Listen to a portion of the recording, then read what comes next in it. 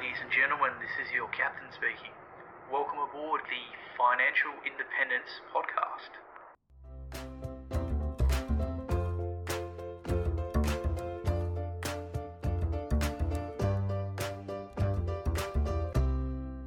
G'day, and welcome to another episode of Captain Fi, the Financial Independence Podcast, where I open the cockpit to some of the best and brightest in personal finance, as well as those who have reached or are on their way to financial independence. Before we get started, remember, nothing said here is financial advice, and you should always do your own independent research before making any financial choices. With that being said, I hope you enjoy the episode and learn something new.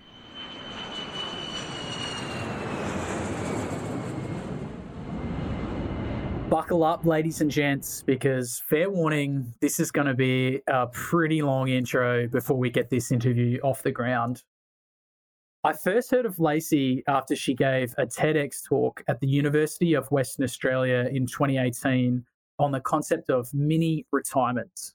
That is, taking regular sabbaticals throughout a career as part of a genuine commitment to a work-life balance.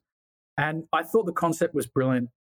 Lacey was so genuine and brutally honest about her life experience and struggles working in such a high-stress operational role in the mining industry. Listening to her talk about trying to balance her career, family life, and deteriorating personal health issues really struck a chord with me, as it sounded all too familiar. Today, Lacey's TEDx talk has nearly reached 1 million viewers on YouTube, and I still get goosebumps every time I watch it. Lacey is the author of Money School, a book she founded with and dedicated to her late mother, Fran. Lacey credits Fran for much of her financial success, from encouraging her to save from a young age, helping her early business ventures, right through to gently nudging her into rethinking perhaps that expensive first car purchase would be better spent on a deposit for an apartment at only 19 years old. Lacey continues to run Money School to honour Fran's legacy, and her mission is to teach young people the skills they need to become financially independent. In line with Fran's motto, it is never too late to start on the path to financial independence. But Money School also tackles a pretty huge but often neglected part of FIRE. That is, what does the RE part even mean? Vicki Robbins, another famous author, once said, "Financial independence is just the beginning." And I love Lacey's take on what comes next. I actually like their book so much that I've since bought dozens of copies to give away to friends and family, and it's a pretty regular feature on my online giveaways. I think it's a brilliant and practical guide on how to work towards becoming financially independent and time rich, which has even got some people in the industry referring to her as the female version of the barefoot investor. I felt a huge sense of connection to Lacey and her story. Learning a bit more about her, I found out that not only was she a fantastic public speaker and a very talented writer, but she's also a pretty savvy entrepreneur and bloody great with her money. I also found out that Lacey is probably one of the nicest and most compassionate human beings around. She has personally helped me through some really difficult periods in my life, like helping navigate my parents' terminal illnesses, overcoming some of the trauma of my family members' suicide attempts, and dealing with some of my own mental health issues as I agonized with the decision whether to leave my high-stress flying career or stay. As you might know, I recently took the plunge to FIRE, and it was pretty bloody scary. But having pioneers like Lacey there, setting some great examples, and only ever being a message away, I've really never felt so privileged to be a part of this unique, wholesome, and genuine community. So, Lacey, thank you so much for making time to come on the pod. Oh, thank you so much for having me. And I know you can't see me right now, but I'm really blushing. That was so lovely. Thank you, Cap. No worries. It's great to be able to chat and be able to share this stuff publicly. Lacey, can you tell us a little bit about yourself? Yeah, no problems. I can talk, as you're about to hear. I grew up in Brisbane, and I grew up with a sister who was a couple of years younger than me. And when I was, I think, about 8, my parents split up. So I had a pretty common experience back then. That was in the early 90s, which was They didn't have a lot of child support stuff on offer for the mum, which was usually the primary carer. There was much less of this 50-50 there. So I basically grew up with a single mum. And my dad, although he earned a lot of money with his construction business, didn't pay a whole lot of child support because it was his own business. And there was a very interesting strategy around his deductions, as I learned when I was his bookkeeper for a little while. But that experience brought money into sharp contrast for me, because I could see my dad, who was making a lot of money, spending a lot of money as well on lots of lovely things. And then my mum, who was on a shoestring raising my sister and I. She was earning about, originally it was less than 20 grand a year when they first split, and I think she got up to about 30. And then I basically out-earned her after I left university. She never earned a lot of money, but she was really smart with her money. So she had a big influence on me. And I was just a pretty normal, nerdy kid. Loved maths, always loved maths from the beginning, loved problem solving, was very happy to do anything to do with chemistry, physics, that kind of thing. And was pretty much into individual sports through high school, into gymnastics and judo and those kinds of things, and a bit of a nerd, which wasn't as popular as it is today. One of those kids that was a bit quiet, a lot of reading, but out of all of that, discovered I loved problem solving. And so I chose engineering as my career. Yes, and I actually started my career in engineering as well. And I don't know, I think there's something about that love of maths, love of numbers, it draws you into the engineering field. Do you think it lends people to maybe being a bit better with money than other careers? I do think so. Well, and also engineering is about problem solving more so than just the maths, right? The maths is just the mechanism by which you solve the problems. So you don't actually need to be good at maths to solve problems, but that's, I assume, why so many engineers end up there. Because logic problems and any kind of mathematical problem, it's the same kind of, how do you go that process of solving the problem? And when I think about modern life, the way we solve the problem of modern life is to work as hard as we can to earn as much money as we can to spend it on things. And it's no surprise to me at all that a lot of engineers go, well, that's a silly way to spend my time, not a very good way to use my money. And we're also, I think, as a genre of people, obsessed with reducing waste. We don't like to waste time. We don't like to waste resources. So I see a lot of overlap between how people manage their money well and how engineers just do their day-to-day job. Absolutely. I've heard a lot that personal finance is something like 90% behavior or problem solving and 10% numbers. Yeah, that makes sense. And I really agree with that. I think the maths, and that's probably the other part of it, the maths really isn't as hard as we would think. I know compound interest looks a bit scary, anything where you're going to do any kind of calculation like that, but it really is just algebra. And most of us who've done engineering have done much more interesting maths than that and had to worry about things that are a lot more complicated. So the algebra doesn't look too intimidating. And the good thing is, of course, there's so many online calculators and tools these days that you really don't even need to be good at the maths at all to be able to cope with money. I was going to say, yeah, isn't that what Excel's for? The internet. So someone else will do it for That you. is exactly right. And it used to be this thing when I was a kid where you had to understand how the maths worked. And even when I was a graduate engineer, the older engineers would bemoan how little we understood of the underlying principles. And their explanation was always, if you don't understand the underlying principles, then you can be fooled by a calculation that's gone wrong. And I think that's to a certain extent true, but most of the time, 99% of the time, the calculation works. And so you don't need to have that underlying theory. And so anyone who's worried about their math skills listening to this, you don't need to be good at maths. If you got through year 5, you're pretty much right. Yeah, and another thing, you don't have to be very good at English to run a website. Me as a case in point. Yeah, isn't it fascinating how the world's changed? We all got in trouble for our bad spelling and bad grammar, and then all of a sudden it's okay. And I guess engineers, we're used to communicating in dot points, I always say to people. Like, it really surprised me when Penguin wanted me to write the book, because I was like, I'm an engineer, right? Like, I'm used to writing dot points and mostly numbers. And they were quite happy to take the risk, because it turns out that all that stuff can be fixed.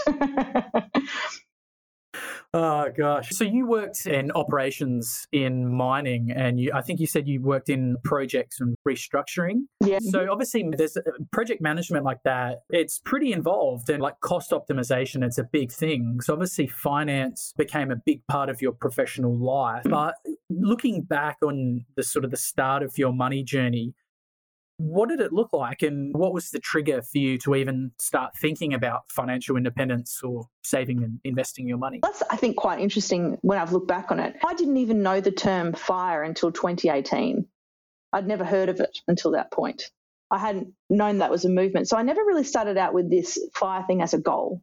What I had seen was my mum struggling with money, and she was a magician, but not having much of it. Now, for us, it didn't really matter too much. We felt safe, we felt loved, we were clothed, but we didn't have money to spare. And I know that had a big influence in my mum's decision-making. When I got a scholarship to high school, so it was a full ride, I didn't have to pay for our private school, that was life-changing for her because she felt like she could give us this amazing education, but she wouldn't have been able to afford it otherwise. So I was always conscious of money, but never in this way of, wow, we're going to be in real trouble if mum doesn't get a pay rise or anything. I always felt safe. So it was present but not stressful, if you get what I mean. And so I became aware of that when my parents split up, particularly because mum went from being in a double income household to being a single mum and not getting much child support. And I guess because I was the older sibling, she started talking to me about things a lot more. My sister was involved too, but I think I showed more natural interest. And so I started understanding how she was making decisions. And I got excited about earning some money through my own business when I was 10. I started a hair wrap business, which will really date me because that was popular in the early 90s. And that's where you used to take cotton and wrap it around your hair, and the cotton piece would stay in your hair for a week or a month, and it was decorative and very attractive to 10-year-old girls. And so I started this business, and it was when I was going to the first event in the car next to my mum, and she said, what are you going to do with the money you make? And I was talking about spending it, and she told me about how when you put money into the bank, it gives you more money. And, of course, back then interest rates were like 10%, right? They were really positive, not like the measly couple of percent you get at the moment. And as she explained it to me, she said it was like rabbits breeding. It was quite a graphic reference. She explained that it would just compound up, and that's what really got me hooked on the idea of saving. It was just that one, hey, did you know the bank will give you more money, and explaining how it bred up. And that was it. From then on in, I was like, wow, I want as much money in the bank as I can get. So started saving half of every dollar I've ever earned. And that was really like the pivotal point that got me interested in money. And then as I got a bit older, my mum, she was a bookkeeper at the time and then later qualified as an accountant. And she was working for individuals who were doing amazing things with their money. And she was watching these different things they were doing, and she was learning about the tax code, and she was seeing how they invested and how they bought shares and property particularly. And she was thinking, wow, how can I do that one day? She didn't have enough money, but she was learning about it, and she started getting me involved in the learning. She took me along to this seminar. I remember it when I was about 17. It was at the Gap Tavern. I grew up in the Gap in Brisbane. And this guy was doing a talk, and usually these talks are all about selling you into a product, right? You go in and they go, hey, we would like you to buy our whatever it is. And on this occasion, it wasn't like that. He talked about how to buy quality, undervalued assets. And that really got my interest. So mum got me Rich Dad Poor Dad. And then the next thing you know, I was buying apartments, and here we are. Wow. Hearing you talk about your upbringing and your family life, I feel like I could be talking to one of my older sisters because there's so many similarities between our upbringing. Unfortunately, I never started a hair wrap business.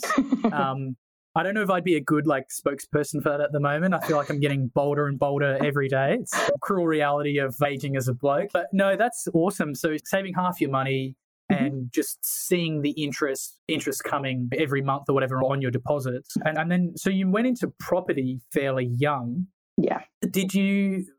At what point did you start looking at shares or index funds, managed funds, that kind of stuff? Or did you just stick to property from a young age? I did property, the first one when I was 19. And the story about that, so I was going to, like you mentioned, I was going to buy a car, and mum said, oh, that'd be the deposit on an apartment. She was very good at just planting a seed, not giving me a big lecture. And so 6 months later, she was helping me go and look at apartments and work out which ones I could afford and all that sort of stuff. So I did that from 19, and then I bought another property when I was 21 and then 23.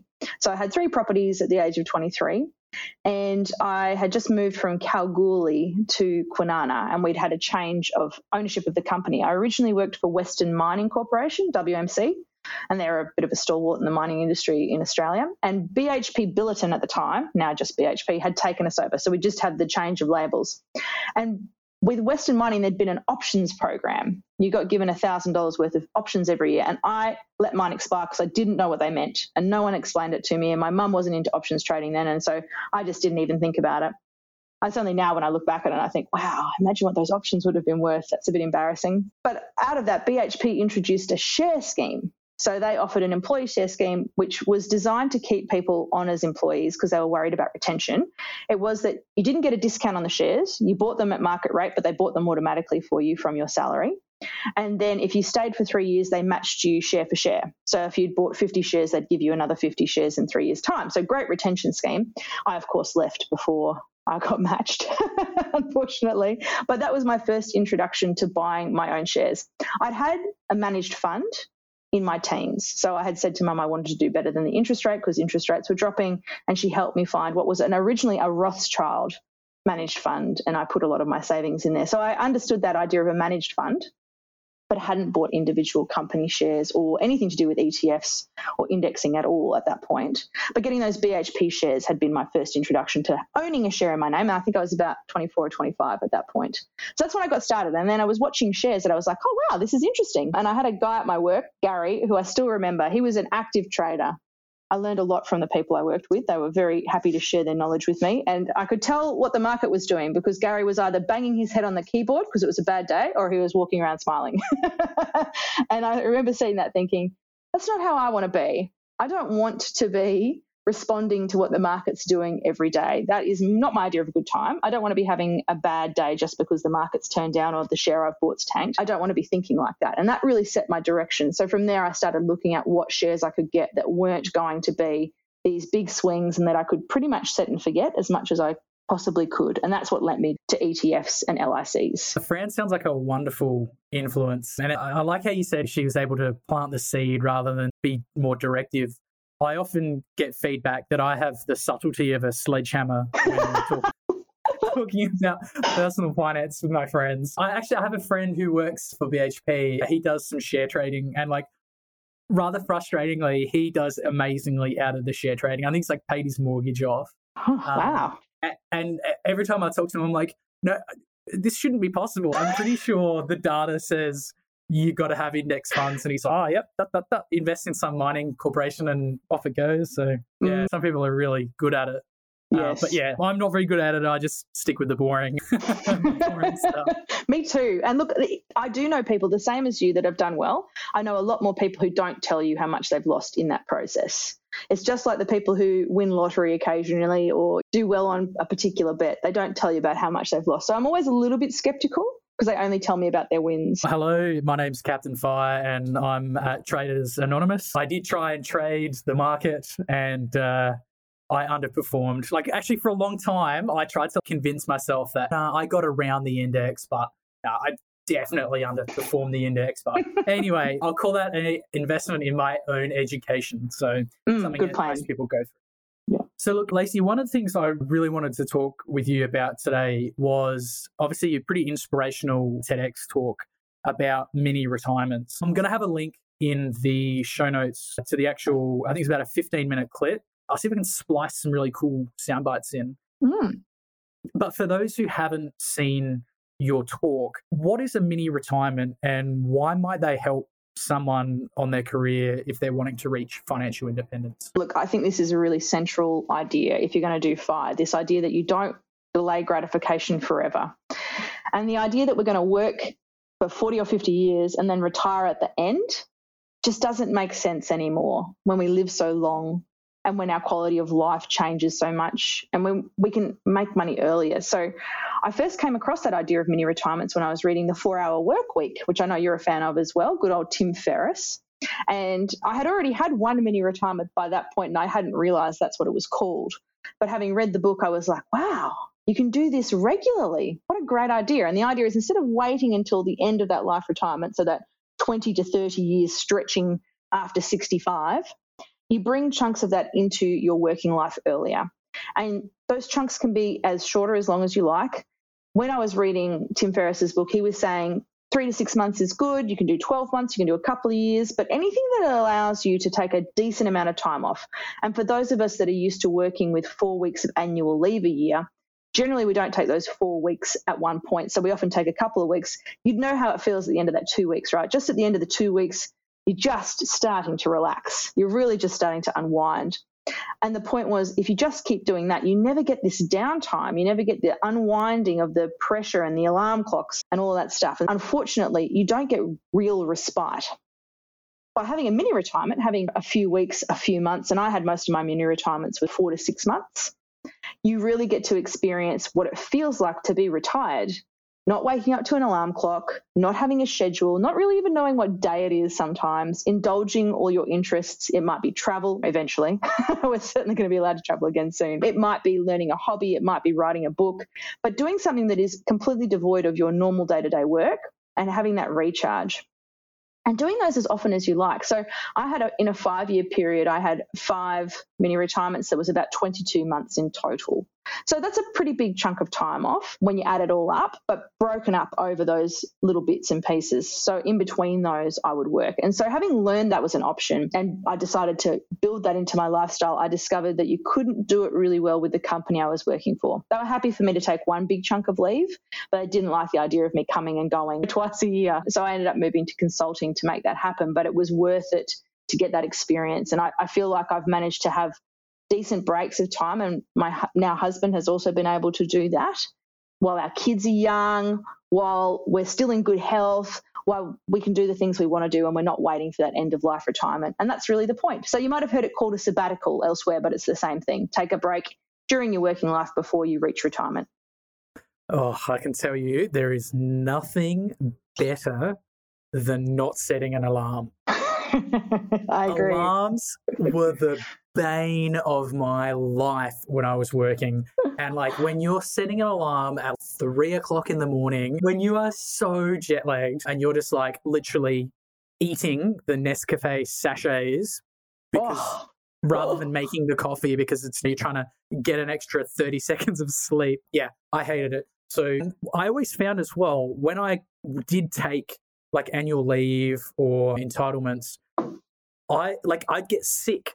That'd be like the first thing that would happen. I'd be like, I'd get home, I'd be like, cool, got 2 weeks, I'm going to do so much cool shit. And then I'd get a cold. Yeah. I'd just be like, God damn it. Yeah, your body finally gets a break. It goes, hallelujah. Now I would like you to recover. You need to stay in bed. It's just what happens. It happens. Yeah, I remember the same thing. It's awful, isn't it?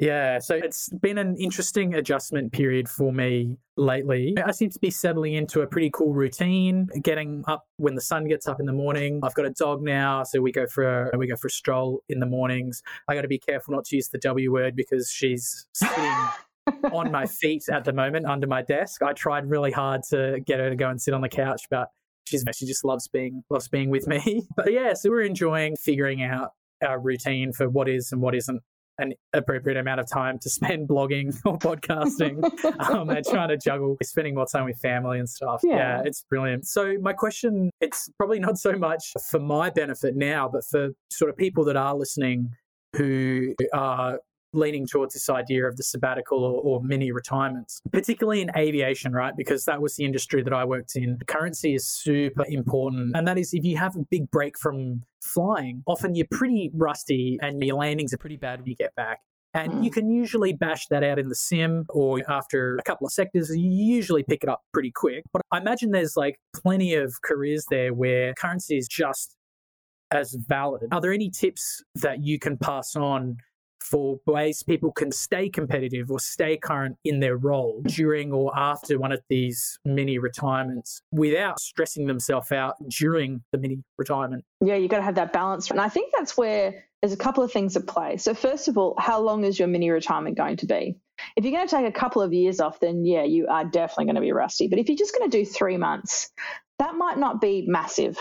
So that's the first thing to think about, is in relation to what you're doing and your particular career. How long could you take off before you would feel that pinch? It's the same advice I often give to mums who are returning to work as well, or any parent who's had some parenting leave. It's about that, how long you've been away. First of all, there's that. The second thing I would say is don't let go of your networks. So just because you've finished a job, if you've been allowed to take leave from a job and you're going to go back to that same role with that same organisation, it's very easy because they know you're coming back. But a lot of people will move to contract work or consulting work to make this kind of lifestyle possible, which is certainly what I had to do. My operational role couldn't continue doing that, so I had to move to consulting.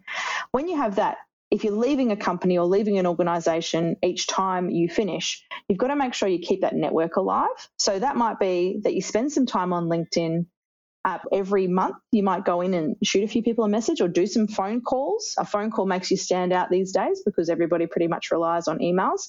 But just enough to keep those professional networks alive is generally enough to keep you front of mind if a new role comes up or if you're ready to come back in. It's not like you're just coming in cold. So I think that's really important.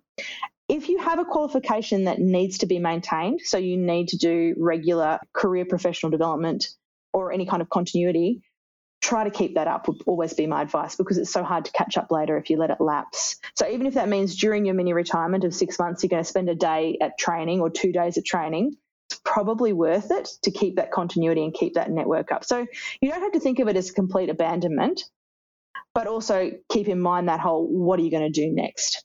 The other thing I think, which you've talked a little bit about, is if you're going to run your own business, how can you set that up? And how can you have the coverage you need so that business doesn't die while you're taking your break, or has some way of continuing with a bit of support?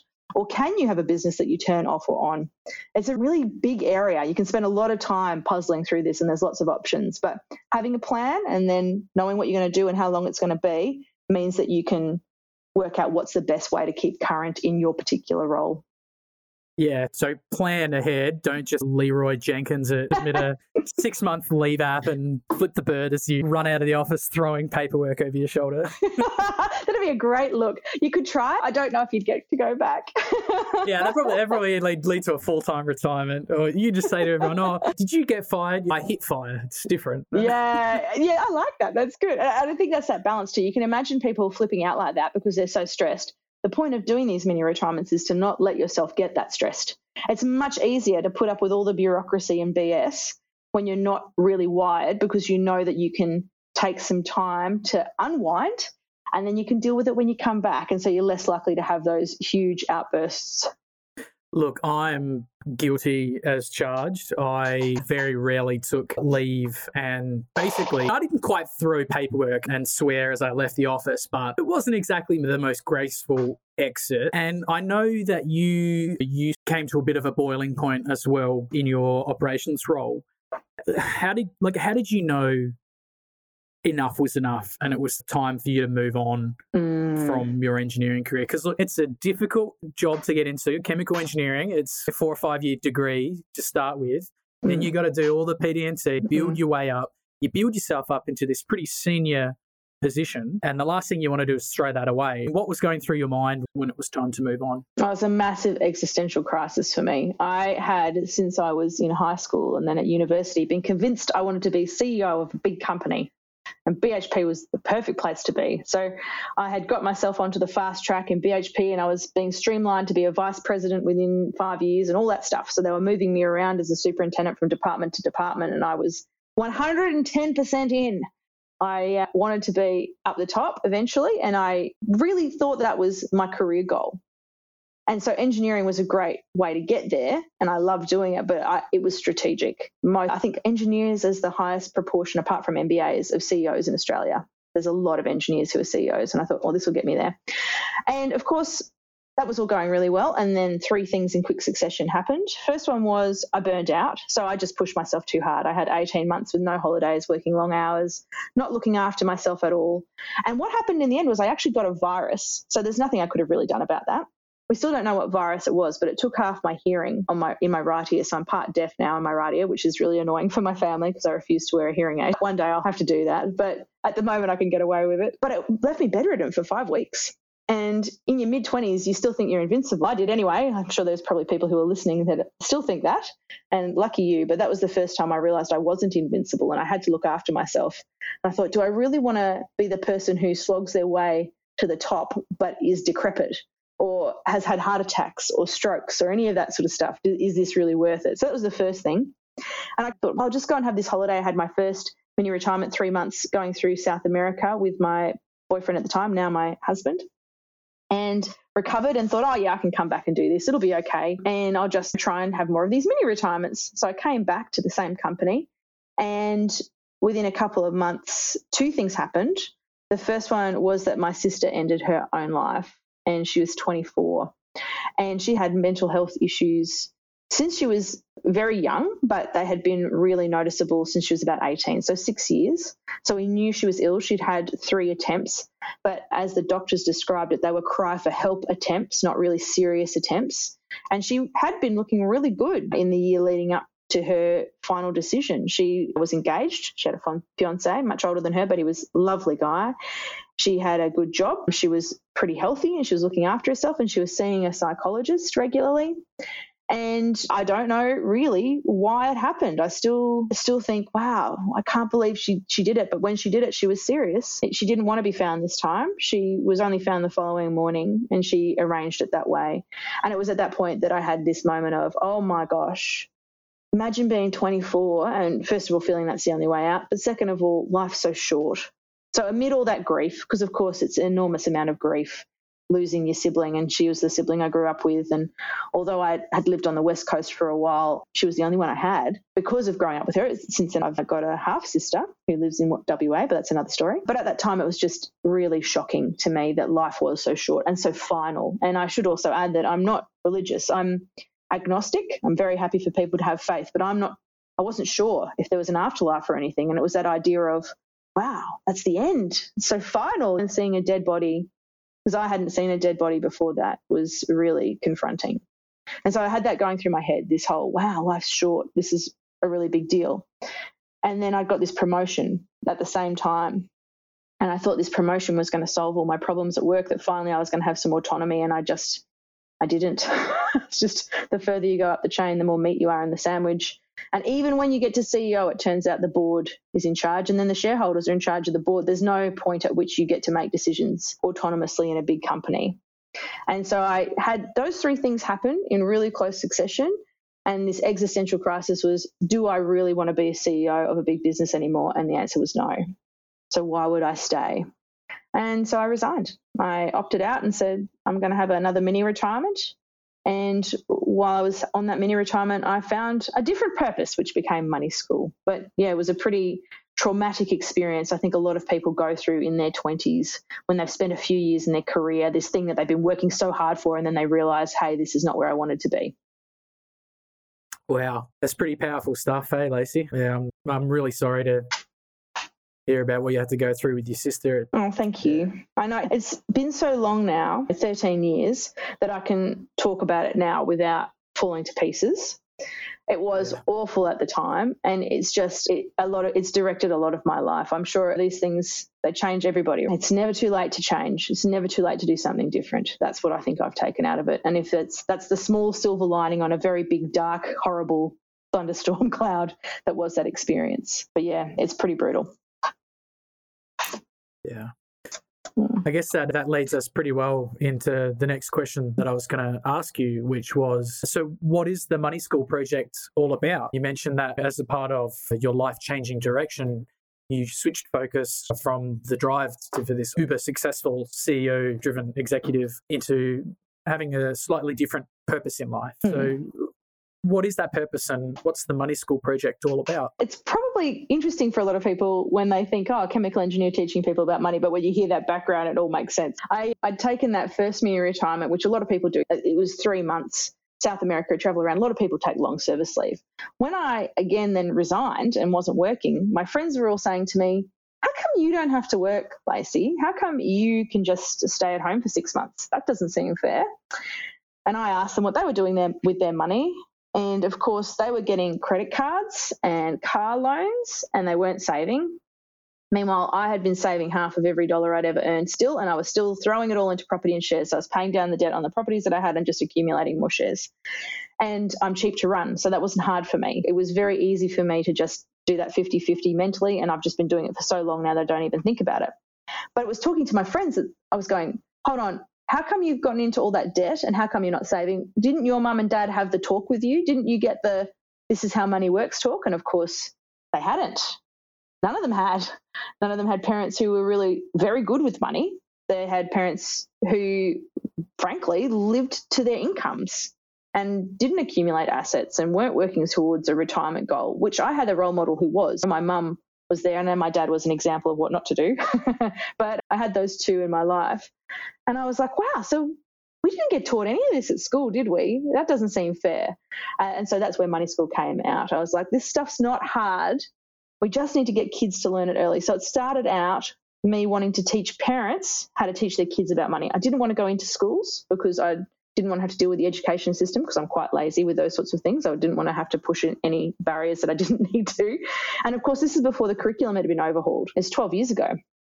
So they hadn't put all the stuff in the curriculum that they have now about financial education, and Money Smart wasn't anything flash at that point. That's the government's one. The Barefoot Investor was still a columnist and occasionally on the radio. It was back in those days when there just wasn't much financial education. And I thought if we could get parents to learn the skills and then teach their children the same way that my mum taught me, the advantage of that would be the values piece would come through, because as we've talked about, like, the maths is pretty straightforward. It's actually the decisions about what works for you, where your values are, how much are you going to give, how much do you think is right to save, how do you want to invest? There's no absolute answer that's right for everybody. There's no recipe.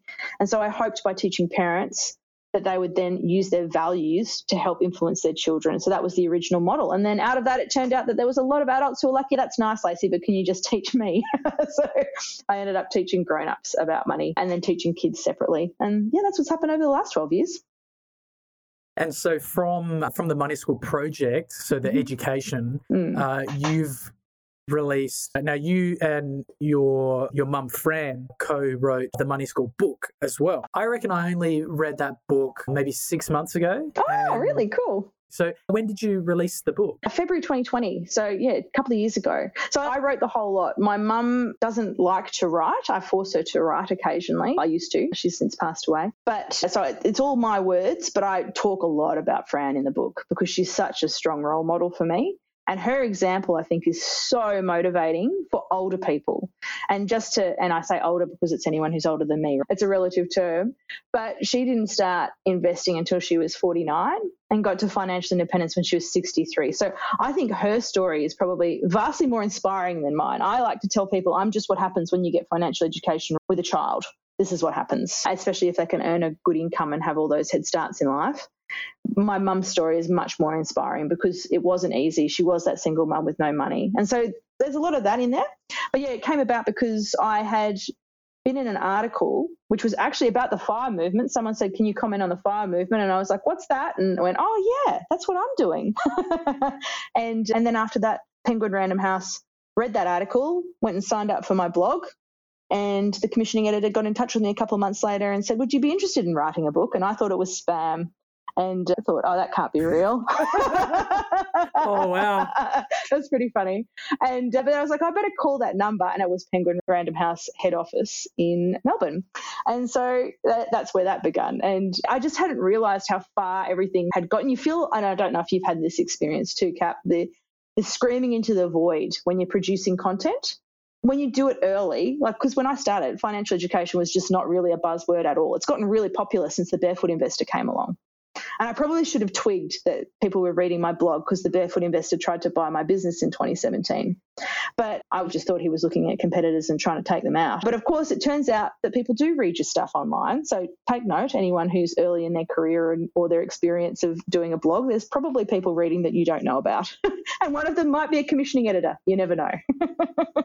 Actually, do you know what? So I'm going off on a tangent here. But sometimes when people subscribe to your mailing list and then they go off on their, maybe not quite their mini retirement, but maybe they go off on their 4 weeks annual leave and they set like an auto reply inbox.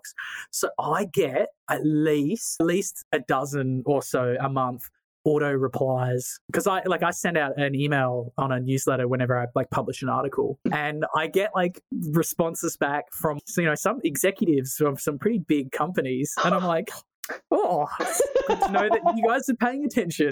Isn't it nice? Yeah. Because sometimes I just think really, I am not an expert at this at all. You've been living and breathing this for, would you say, it was 12 years now? Yeah, financial education for 12 years. Yeah, that has been. Yeah, I'm a relatively newcomer. I just started blogging about my experience learning about FIRE and reaching financial independence. And I've been happy that I've been able to help people. But yeah, definitely I'm not an expert here. So it's very humbling to see when people are paying attention. Yeah, but define an expert, honestly. I've never done a finance degree. And I've deliberately not done anything in financial advice. I think there's something to be said for the people who puzzle it out. And I wouldn't knock yourself down at all. I would consider you in the expert category. You're definitely an authority figure on this. Oh, shucks. That's only because I know how to SEO keywords so that I can turn up on Google. No, you also write beautifully. I love your blogs and I read them all. It's very similar. That whole, you put those thoughts out there into the world, and the way you think is more important than the fact that you did a degree in something or a qualification, because this is all solvable. None of this requires a particular qualification. There's the nitty gritty. Yeah, I wouldn't try and do what an accountant does or a lawyer does, but the general principles, you can puzzle that out. I think maybe we have an advantage. bit of good old engineering problem solving. Get a free body diagram going, get a cash flow analysis. Exactly. It's all just puzzles. So look, I know I've personally spent 99.999% of my focus rather short-sightedly on the FI part of fire. In fact, so much so that I call my blog Captain Fi rather than Captain Fire. And to quote another very famous author, Vicki Robbins, who wrote Your Money or Your Life, and I'm pretty sure that came out in the early 80s. Yeah. She is a bit of a guru, and a little birdie tells me is starting podcasting soon. Really? That's cool. Yeah, recently been interviewed by Scott Reekins on the Playing with Fire. And so there are some gems on the Playing with Fire YouTube channel. And I love this one particular video with her. Now she's being interviewed. Scott's gone to her property. She's got like this little island. I forget the name of it, but I'm pretty sure they call it the Island of Contemplation or something. And it's like just a place where she like meditates and ponders the world. And she's talking to Scott, and the famous line is, financial independence is just the beginning. Because, of course, all of us, me, a bunch of the other bloggers, everyone's, fine, we want to get rich, financially independent. How do we do it? How do we invest? Maximum returns, side hustles, burn ourselves out. Whereas you get to that position and then you end up having that existential crisis that it sounds like we both had, me more recently than you. So thanks for helping me through that last one. Good. But so if financial independence is just the beginning, it really hints that the RE part of FIRE is more important, and it's a bit of a Pandora's box if it's not really planned for or managed. So what I really liked about your writing in Money School is, rather than talk about FIRE with the RE, meaning like I'm going to sit at home and twiddle my thumbs, you talk about being time rich. So would you be able to explain a little bit more about the time rich concept and what it means for you, rather than just the sort of throwaway retire early line? Yeah, it's a big difference, I think, for people that are focused on FI. So I'm delighted that you're just Captain FI, because I think the RE is so flexible. And what had happened was I was looking at the FIRE community as I was starting to get to know it and going, oh my gosh, I've found my people. There's other people who do this stuff. Because I had just focused on the FIRE bit as well. I hadn't really thought about the RE. I never pictured myself having extended years upon years of doing nothing. I always knew I'd want to do other stuff. And I found all these different definitions. There was work optional, there was coast fire, there's flamingo fire, there's lean fire, fat fire. Everybody was trying to create these different definitions of how you could get there. And I thought that sort of all of them had the same end goal, which was you choose how you spend your time. No one actually wants to define what that is for you, because every person's going to be different. Like at the moment, you're building an empire related to blogging, right? And I'm running a financial education business, and all the other people who have podcasts in this space are also running businesses. None of us is sitting around doing nothing, but what we are doing is choosing how we spend our time. So instead of being money rich, we're time rich, because we don't have to exchange our time for our income. And I think no matter what you want to do, even if you want to stay in the job you're in, you can still be time rich, because if you get to financial independence, that job becomes a choice. And if you choose to go there every day and you love it, and I know at least 2 people that are close friends of mine that have reached FIRE, nobody at their work knows, no one in their family apart from their partner knows, and they still go to work every day. They choose to be there. They are time rich. They're not doing it because they have to. So if you can make being time rich your goal, you get to define it how you want. It doesn't have to be retiring early. We don't have to redefine what that looks like. We don't have to call it, it's retiring, it's sabbaticals, it's mini retirements, it's coasting, it's flamingoing, it's whatever. It's just being time rich. And then because you have that flexibility, what I'm hoping is a lot of young people are going to become financially independent earlier, and then they're going to be able to work on the problems they want to solve. Because I think there's a lot of people who would be working on big problems, things like climate change or pollution or things like that. They would be working on those if they were lucrative, but instead they're often these jobs that pay a lot more money. we can get them to financial independence, then maybe they'll come back and solve all these problems because that's what they'd rather do with their time. That's what I'm hoping for. That's beautiful. It reminds me of a quote, and I can't remember who said this. It might be, I think it's Pete, Mr. Money Moustache. He says, work is better when you don't need the money. And it's really funny because when I was flying, I constantly felt time poor. Like I constantly felt guilty that I wasn't seeing my family enough, seeing my friends enough, looking after my body, getting enough sleep. And I felt like I almost felt like I didn't really have autonomy over my life. Like I didn't have any control. And yeah, it's been a really cool adjustment. And I've got some really amazing plans in the works over the next couple of years. I'm not trying to make too many waves about it, but I'd say the first step is securing an acreage here in the Adelaide Hills. And then I'm going to do some pretty amazing things with it in the changing the world for a better place space. Oh, awesome. But see, that's the point. You get that freedom to dream as well. I think so often when we're in that cycle of work, like you say, you get that guilt. You also go, I'm having my downtime now. I better think about nothing. You don't get the freedom to dream. And when you get that time off and you're not awaking to alarm clocks and you're unwinding, a space to dream comes back, and that's where magic happens. I like that place. So that sounds really cool. I can't wait to hear more about it when you get further along.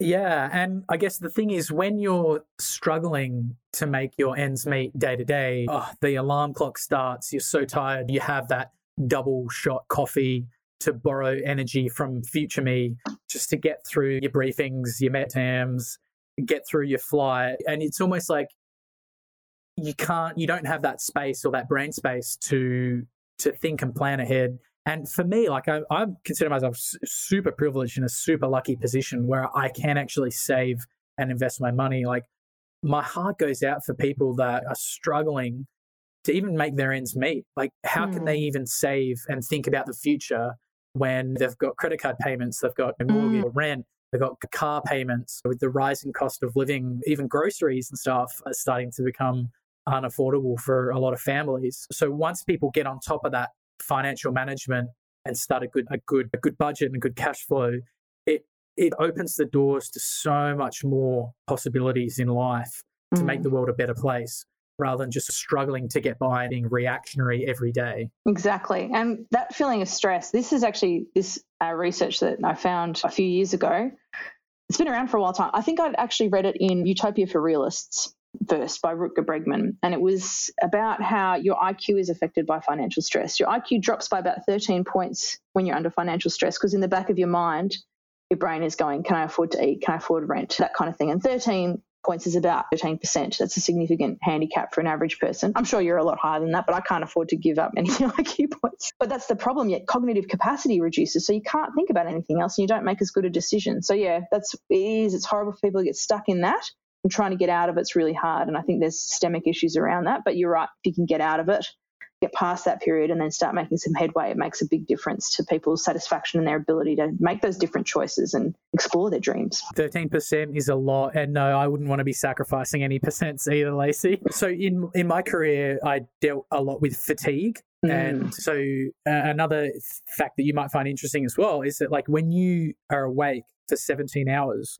your judgment is impaired by the same amount as being like the legal limit to drive a car, like blood alcohol 0.05. Wow. So I can imagine if you are financially stressed out and perhaps working a second job and maybe a new parent, that doesn't really leave much brain space for you to actually do the important things in life. Exactly. The good news with the financial stress part is once you alleviate the financial stress, the IQ comes back almost instantly. So it's not a permanent impairment. I don't know if there's anything else for the long-term sleep deprivation of being a parent. But with the money stuff you can solve. Yeah, I've read plenty of studies through AvMed about the effect of chronic fatigue. And shift workers they die quicker. They lose their health. Yeah. And I guess for me, this is another motivator why I wanted to reach financial independence and become time rich, so that I can not set an alarm and I can wake up feeling refreshed. Yeah. So that I can be a normal human being. But speaking of fatigue, something that's probably on the cards for me, hopefully in the not too distant future, because one of my goals towards financial independence was because I want to be a dad. Now, there's no crazy plans just yet. There's no ticking clocks, but it is hopefully coming. So I want to know, how did having kids, or let's wind it back, how did having a partner and having kids change your FI journey? And how are you and your husband educating your kids about money? This is such an interesting area. And not just my story. In general, the idea of the person you choose to be with, whoever they are, it's probably the most important decision you're going to make in your life, for your career, for your happiness, for your financial independence. So I think you can't take too much time. Like there's no such thing as I took too long to pick the right person. You got to wait.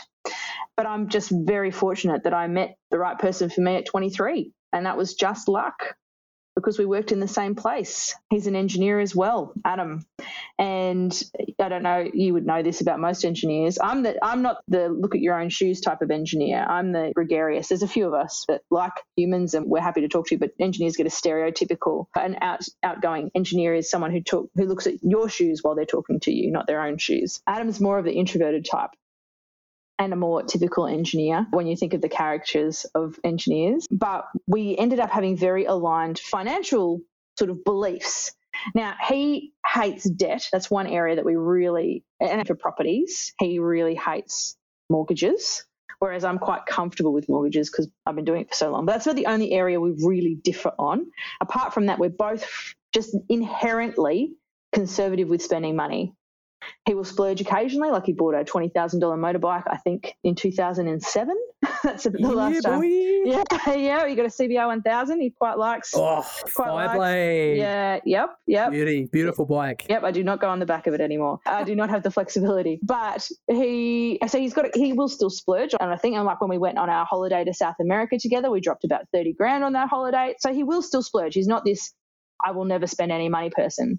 But we just inherently hate waste.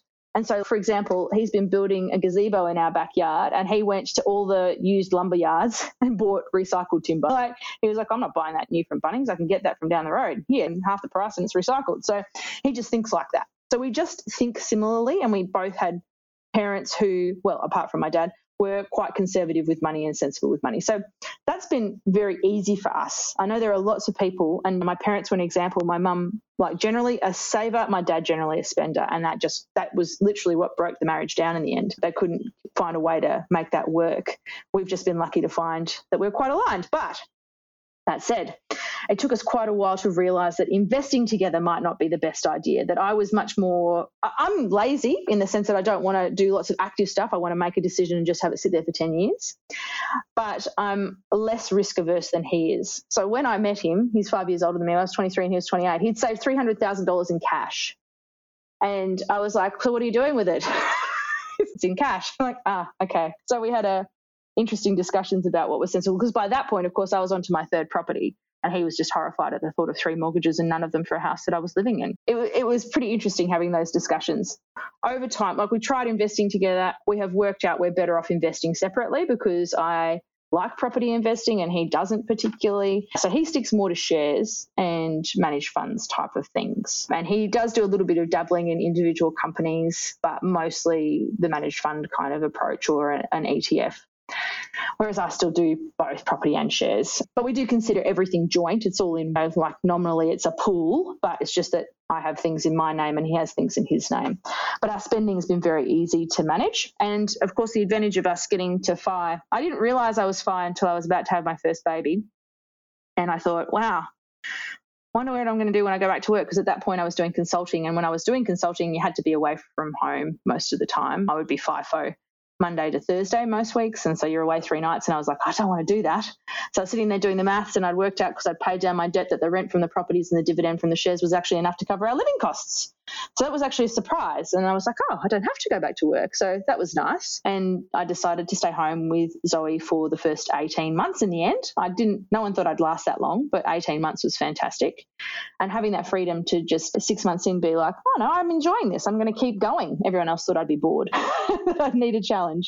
And believe me, parenting is a challenge enough for me, definitely. So yeah, that was great, having that flexibility. But then after, I think Zoe was 18 months old, my mum was talking to me on the phone, and she could hear that I was getting a little bit bored. And she moved from Queensland to Perth to be with me to help look after Zoe so that I could start working on money school in a bit more earnest sense again. So I still had money school in the background and I was like thinking about things, but I wasn't doing much actively. So I then started working on money school in a bit of earnest and had a second child. And of course, during this period, my husband had been working as a plant manager. As so many engineers do, they get left in charge of operational things. And he worked for a company that he ended up getting made redundant from, and it was not a fun experience at all working for that company, 4 years of quite a lot of stress. And so when he got made redundant, he took a year off, and it's 2017. So my children were 4 and 2. And so he was nominally house husband, and we nearly divorced that year. It was so stressful. I didn't understand why it was so stressful. How could it be so stressful having both of us at home, me working part-time on the business, I'd say 20 to 30 hours a week, and him being nominally the primary carer. So he was in charge of the kindy lunch boxes and everything. We just honestly clashed so badly that I said, you have to go back to work or we have to separate because we can't solve this. So how ridiculous is that, to have this amazing opportunity with both of you at home and to stuff it up so badly? And so we spent a while thinking about what had happened, and he went back to work, interestingly on shift work. Great roster, 2 days, 2 nights, 6 off. And again, after about a year, we started having the discussions about what would it be like if he had some time off. And then we talked about all the things that went wrong last time.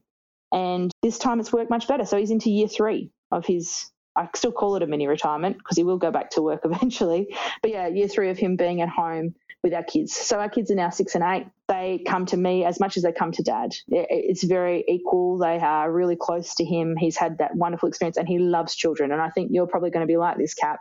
He just adores spending time with them. It's his idea of a good time. So getting to see him have that opportunity and not feel pressured to be working, especially the long hours that you work when you're in your mid-40s and you're a plant manager, it's just delightful. I feel very privileged. Oh, that's beautiful. Adam sounds like a really good dad, and it sounds like you've managed to pretty responsibly, like adults, have grown-up conversations about what is and isn't working, and that's really healthy in a relationship. How are you and Adam teaching your kids about money? So are you getting them to, I don't know, would hair wraps work these days? Or maybe like hair wraps for the metaverse, like skins for Fortnite or something? Yeah, there's lots of opportunity there. So my daughter is like already been harassing me to run businesses. I remember when my father came around, he was going traveling and he left all his jewelry here for me to put away. And before I could put it in the safe, my daughter was writing out price lists. She was like, cufflinks, $5. And so she was like 4 at the time, and she wanted me to go and put a desk out on the driveway so she could sell these things. And then I said to her, okay, so you're going to give Granddad the money?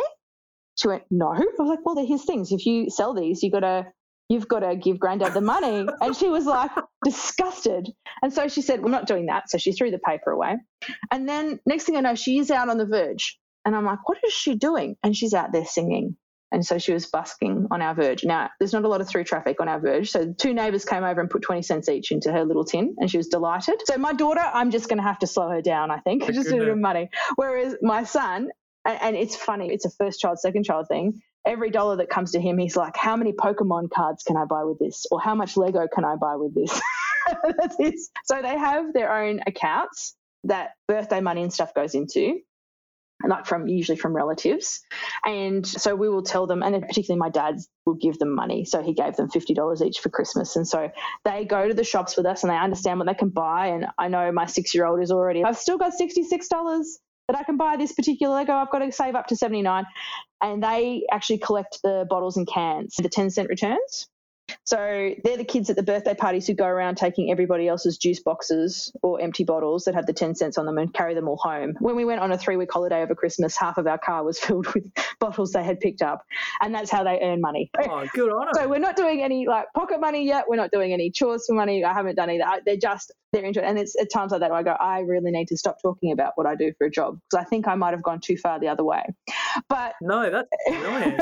Sounds like you've got some self-starters on your hands there. Like, yeah. It's like a self-propagating child, self-teaching child. That's the dream right there. Yeah, they get excited. It's funny though, every kid's different, but I know with Zoe, she tries to piece things together and make up. She sees X, she sees Y, so she tries to connect X and Y, and she gets it wrong all the time. And you have to guide them because she doesn't know something. And it's like that with money. She doesn't understand how I make money out of money school. So I've had to explain to her how royalties out of the book work and courses work and all those sorts of things. And so watching her think through it is fascinating. It's amazing how much they get so young, and answering their questions and letting them be allowed to ask questions is a big thing. That was a big popular thing in my household. You can always ask and you're not going to get shot down. So yeah, they're curious and they're into it, and I hope I'm not creating any monsters. Oh, that's brilliant. It sounds like you might have an upcoming sort of money school operations manager on your hands there. Oh, that'd be great. That's a good idea. I should train her up. She'd be wonderful at it. At 8. Is that child labour yet? I don't know. I don't know. We'll let the listeners decide. Oh, that's brilliant. Look, I might be opening a Pandora's box here. In investing for kids, I've seen people talk about it. I've seen people say it's ridiculous. I've seen some people say it's awesome. Is that something you're looking at doing for the kids or not yet? Yeah, we are actually. And part of that is because sadly my mother passed away in late 2020, and she bequeathed money she bequeathed shares, which I converted to money and then bought different shares because she'd bought her own little mini portfolio, and I, being lazy me, wanted ETFs. However, she's left this money that is in trust effectively. I'm holding it in trust for both my kids and also my half-sister's youngest child. Until they hit 25 is the nominal number. So we had been putting money aside for my children. I hope they don't listen to this episode because I'm not convinced I'm ever going to give it to them. I'm still not sure whether giving children large sums of money is useful for them. I can see how once a child's making progress and maybe they've got a mortgage or something, then if you wanted to bequeath them something, then paying off a chunk of their mortgage when they've already done it might be good. But I do worry about whether I'm going to set up entitlement if I talk to them about it. So I don't talk to them much about what we've done for them. I talk to them about investing in general, like the idea of buying shares, because they go, how come daddy doesn't have to work? And we talk about that kind of stuff. But I have bought shares in their name specifically. So I've done the custodian account, the minor trust account, where you buy them in your own personal name because we don't have a family trust. You buy them in your name, but it's for them. And then nominally you can transfer it to them without having to pay any capital gains tax or any fees when they come of age. And that's mostly because of the tax, because it's a decent enough chunk of money that we would have been paying those punitive tax rates that they make kids pay once they earn over $400 and something. That's why I've done it that way. But I'm not convinced that it's the best thing for them. I'm not convinced that handing them big chunks of money early in life does anything but build that wealth gap out further. So I haven't decided yet whether we'll give it to them, everything to them. Yeah, it's a really interesting point. I can't remember who told me this or whether I read this somewhere, but there's a quote goes something along the lines of, one of the biggest burdens you can give someone is masses of unearned wealth. And I think like looking back on my own financial journey, I've been so desperate for financial security, and for years and years, every day I've opened my bank account and just go, my investment balance, I can't wait till I'm reaching this threshold level of passive income, or I need this amount of money to be happy and feel safe and secure. And I often wonder if that was just dropped in my lap, how would I feel? And incidentally, sometimes I struggle to accept the wealth that I have generated now as being enough. Yeah, it's a really interesting point. I do hear what you're saying with the custodial account, so that does sound cool. I probably need to do some more research into that. But the perk of not paying the capital gains tax sounds pretty sweet when you transfer the shares. Yeah, and I think, look, if people are much savvier than I am with the trust stuff, because I had gotten so far down the track of my wealth accumulation before I considered a trust, there's no point. And I use my company as my tax efficiency. And that's where I get my tax efficiency, from running a company that has an ABN. And so I'm not worried about the trust. But I think if people are early, then there might be something around the trust structure when you're going to build kids in that might work better. And I know that was a big thing for Aussie Firebug, and he was pretty hot on having his trust for the family set up. So that's an alternative you could consider. I've just never gone down that path. Actually, he did have a really good episode on that recently. I'll put that in the show notes as well. I can't remember the name of the guest, but Terry. He's pretty smart. Terry W. Yeah. Yes, that was a great one. Yeah, smart guy. Okay, cool. So, look, it's been an awesome chatting so far, and I just want to sort of switch gears a little bit and ask you a few more of kind of the generic question that I ask everyone, if that's okay with you. Sure. Awesome. So, first up, bit of a throwaway line, but is there anything you wish you knew before you began your journey to becoming financially independent and time rich. If you could go back and give yourself some advice, what would you do better? It's interesting, isn't it? Because I have that timeline paradox. If I said something to myself earlier, would it change the outcome? I feel like everything I went through was necessary. I think I would beat myself up less about mistakes. As I've gotten older, I've accepted that mistakes are just part of the dues for getting the experience that you need to be good at this stuff. And not having cashed in those $1,000 worth of options at Western Mining, buying timeshare from my stepfather, things like that I just look at now and go, oh my God, you idiot, Lacey. I would beat myself up less for those because it was wasted time worrying about it, and I needed to do those to get better at what I do. I love it. You got to be kind to yourself. Exactly. Because, those thoughts manifest. Similarly, what are some of the tips that you might recommend for people on their path to becoming time rich? It's never too late, no matter what age you are. As long as you're still working and earning an income, you can work towards financial independence. And even if you can't get there, or you don't get there quickly enough for your liking, you're going to be in a better financial position. So I would encourage people to just give it a shot, because you might get lucky. You might get some lucky timing. The market might turn up really swiftly just as you get in, or something like that. So don't write it off just because you think you can't do it. It's a worthy goal, I think, for most people to just try to become financially independent, because you're going to get more stable along the way. I would also encourage people to start small so they can make those mistakes. So don't wait until your 30s to buy your first big property. I think about the first one I bought, $103,000. The magnitude of your mistakes is pretty small, that tiny. So if you can start small and make those mistakes and learn from them, then you're going to see that as valuable. Like you were saying before, I think it's training for yourself. It's education you gave yourself inadvertently that is hard to buy. And I would also say there's no one way to do it. So don't think that you have to follow a recipe, that you have to do. You don't even have to do ETFs, which is very popular in the FIRE community. It's a choose your own adventure story. So don't be afraid to choose your own adventure and go a path less traveled if that's what works for you.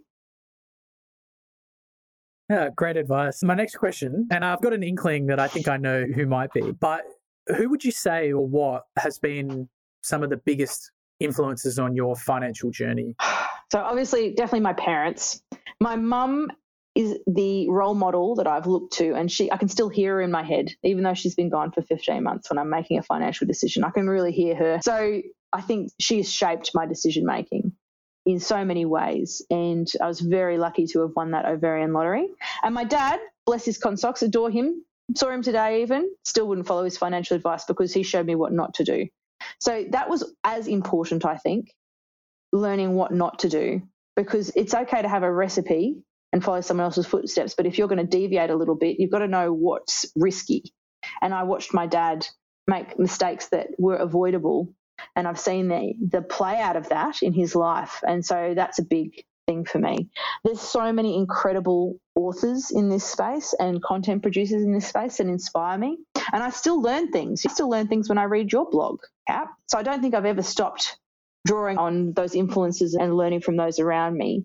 So I think there's a lot of it, but I would, definitely say my parents are probably the biggest ones. That's great. And I know you've got a list of some of your favorite authors. If you flick them through to me, I'll chuck them in the show notes and definitely add them to my list. Awesome. I'm slowly building up a big database of all the people in the industry and some of their works. Fabulous. So speaking of which, where can listeners get in touch with you? Best place is moneyschool.org.au. That's my website. I am on social media. So you can find Money School Org on Facebook, Instagram, Twitter, and LinkedIn. I'm pretty useless at social media in general. I'm good at just populating a schedule and sharing some content, and then I go for days without responding to things. So please don't take it personally if I take a long time to reply to your message. If you want to get me, email via the contact form on the website. It's the best way. Brilliant. I'll have the links in the show notes to Lacey's website, Money School, as well as a couple of links to like her book and all that kind of good stuff. Before we finish up, Lacey, I just wanted to ask, is there anything else you'd like to bring up today or anything in the works that you might like to share? So I know I didn't check with you beforehand. I wanted to ask if it was okay to talk about this, and I know it's a little bit of a downer, but it's front of mind for me at the moment, and that is financial abuse. And because I'm a financial educator, I can't resist the opportunity to remind people to check in on your friends and family. This has been a crazy couple of years, and it is a time when financial abuse has been on the rise. So people are being restricted from accessing bank accounts, being told that they can't work. And because of that, they might be finding themselves in abusive situations they can't get out of. So I would like to encourage everybody, please check in on your friends and family. Please keep an eye out for anything that sounds like, oh, I'm not allowed to work, or I haven't got access to money, or that kind of thing. 1 in 6 women in Australia and 1 in 14 men will experience financial abuse in their lifetime. So I know it's a bit of a downer, but please, everybody, check on your mates and keep an eye out for that stuff, because we want to nip it in the bud. It's a super important topic. I actually have a friend who's just written a pretty in-depth article on her blog about her experiences with financial abuse. So I'll chuck that in on the show notes, because I think it's a pretty powerful read. And I actually have unfortunately seen my mum go through financial abuse with my parents before they separated. And holy shit, I have so much respect and admiration for my mum for literally walking away with nothing and 3 kids and dragging herself up by her bootstraps. So yeah, pretty impressive. And she's amazing, your mother. She's just incredible. It takes a lot of strength, but that's the thing. So many people go back again and again because they're financially dependent on someone else. And it's just that she managed to do it. She's impressive. That's just incredible. Yeah. Good on her. I also wanted to mention, Lacey, an article you wrote in 2020 after Fran passed away. It was actually really emotionally powerful for me, and I still tear up when I'm reading it. And I just want to check if you're okay with me just reading out a little bit of your article. Oh, yeah, absolutely. And please, that was cathartic for me to write. So I'm sorry it tears you up, but hopefully it's in a cathartic way eventually. I hope you don't mind me sharing, but Lacey's mum passed away from cancer and went through some pretty savage chemo. And my mum's going through something similar at the moment. And Lacey's article has just been amazing at putting things into perspective and helping me manage some of my emotions and grief, and almost communicating with other people, friends and colleagues about what kind of I need at the moment. So the article that Lacey wrote was called "What Helped Me Care for My Dying Mother and What Didn't." She published it in November 2020. And I'm just going to read out a little bit from the start of the article, and I'll have the rest linked to the show notes if you want to read the full thing. So it starts, "My mum, Fran White, was also my founding business partner for Money School and Make It Kids Club, and my best friend, and the person who looked after my kids when I worked, and the list goes on. In short, our lives were intertwined on nearly every level. We saw each other almost daily for the last 6 years since she moved 4,000 kilometres to be in the same town as me and her beloved grandkids. When Fran found out in late May that her lymphoma had relapsed, the decision to be her primary carer wasn't even a decision, really. It was a given. I stopped taking on new work. I started attending every medical appointment and threw myself into my newfound role so that I could be with her to support her through the horror of treatment. So began 4 months and 1 day of the cancer roller coaster with an eventual terminal diagnosis. Fran's life ended at home, where I was still her primary and only carer outside her medical teams." So I'm going to stop there. Oh, it's so sad, isn't it? It's just so unfortunate this happens. Oh, Cap, and I feel for you going through this at the moment too. It's unfair, but how lucky are we that we get to be there? Yes, the roller coaster of life. Yeah. And what better reminder that we need to pay attention to financial independence and becoming time rich so that we can enjoy our life. Even though it's the longest thing we do, it's pretty short. Yes, it is. And it's that privilege of being able to care for someone when you can take that time. It's just so lucky that we can both do that for our parents, and it doesn't soften the blow of losing them. But yeah, thank you. I'm tearing up over here too. Yeah, I really encourage anyone who's ever suffered cancer, or friends or family, or even if you haven't, I'd really encourage you to have a read of that article, because I think the studies show something like 1 in every 2 people, that's half of Australians, are going to be touched by cancer in their lifetime. And I think reading that article puts it into perspective, and it can certainly help not only you deal with that kind of situation, but also for you to be able to support a friend or a family member or a colleague who might be going through some really difficult times. And the big thing stands out for me is don't ask people what they want. Don't ask, how can I help? It's just do stuff, do something. So some of the most valuable things for us personally has just been someone's dropped off some food or some groceries. It's lovely. Sometimes it can be really overwhelming when people ask, oh, what can I do to help? And you're just like, well, fuck, I don't know. Exactly. I know what you mean. It's the pits. And because your brain's too full. But yeah, I had one other good tip someone gave me the other day on that thing. If you don't know what to do, go buy some new sheets for their bed, go and wash them and dry them in the sunshine, and then go over and kick them out of their bed and change their sheets. Just because a freshly made bed, if you're sick, is like one of the most beautiful things in the world. So that's quite good, because that's like an act of service that's going to get used. It's not going to end up in the bin and you don't have to worry about allergies. But yeah, just that do for someone so they don't have to ask it's a huge life changer. That's a wonderful tip. Actually, road tripped my way over to Mildura recently, and we've welcomed a new addition to the family. Missy, our little Cocker Spaniel pup, she loves nothing more than to scrabble up mum's sheets. She's probably chewing through her doona as we speak. So there you go. That's a very local tip then for anyone who's listening that knows Cap.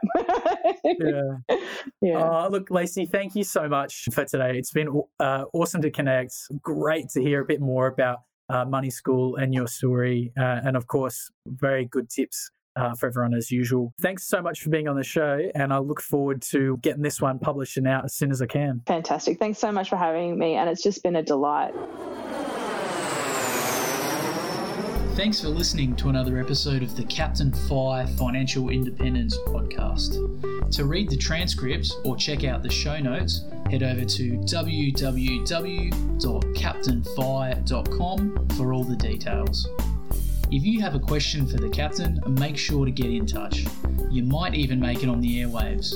You can reach me online through the Captain Fi contact form or get in touch through the socials. I'm active on Facebook and Instagram, as well as a number of online finance and investing forums. And finally, remember, the information presented on the show and the links provided are for general information purposes only. They should not be taken as constituting professional financial advice. You should always do your own research when making any financial decisions and make sure it's appropriate for your personal circumstance.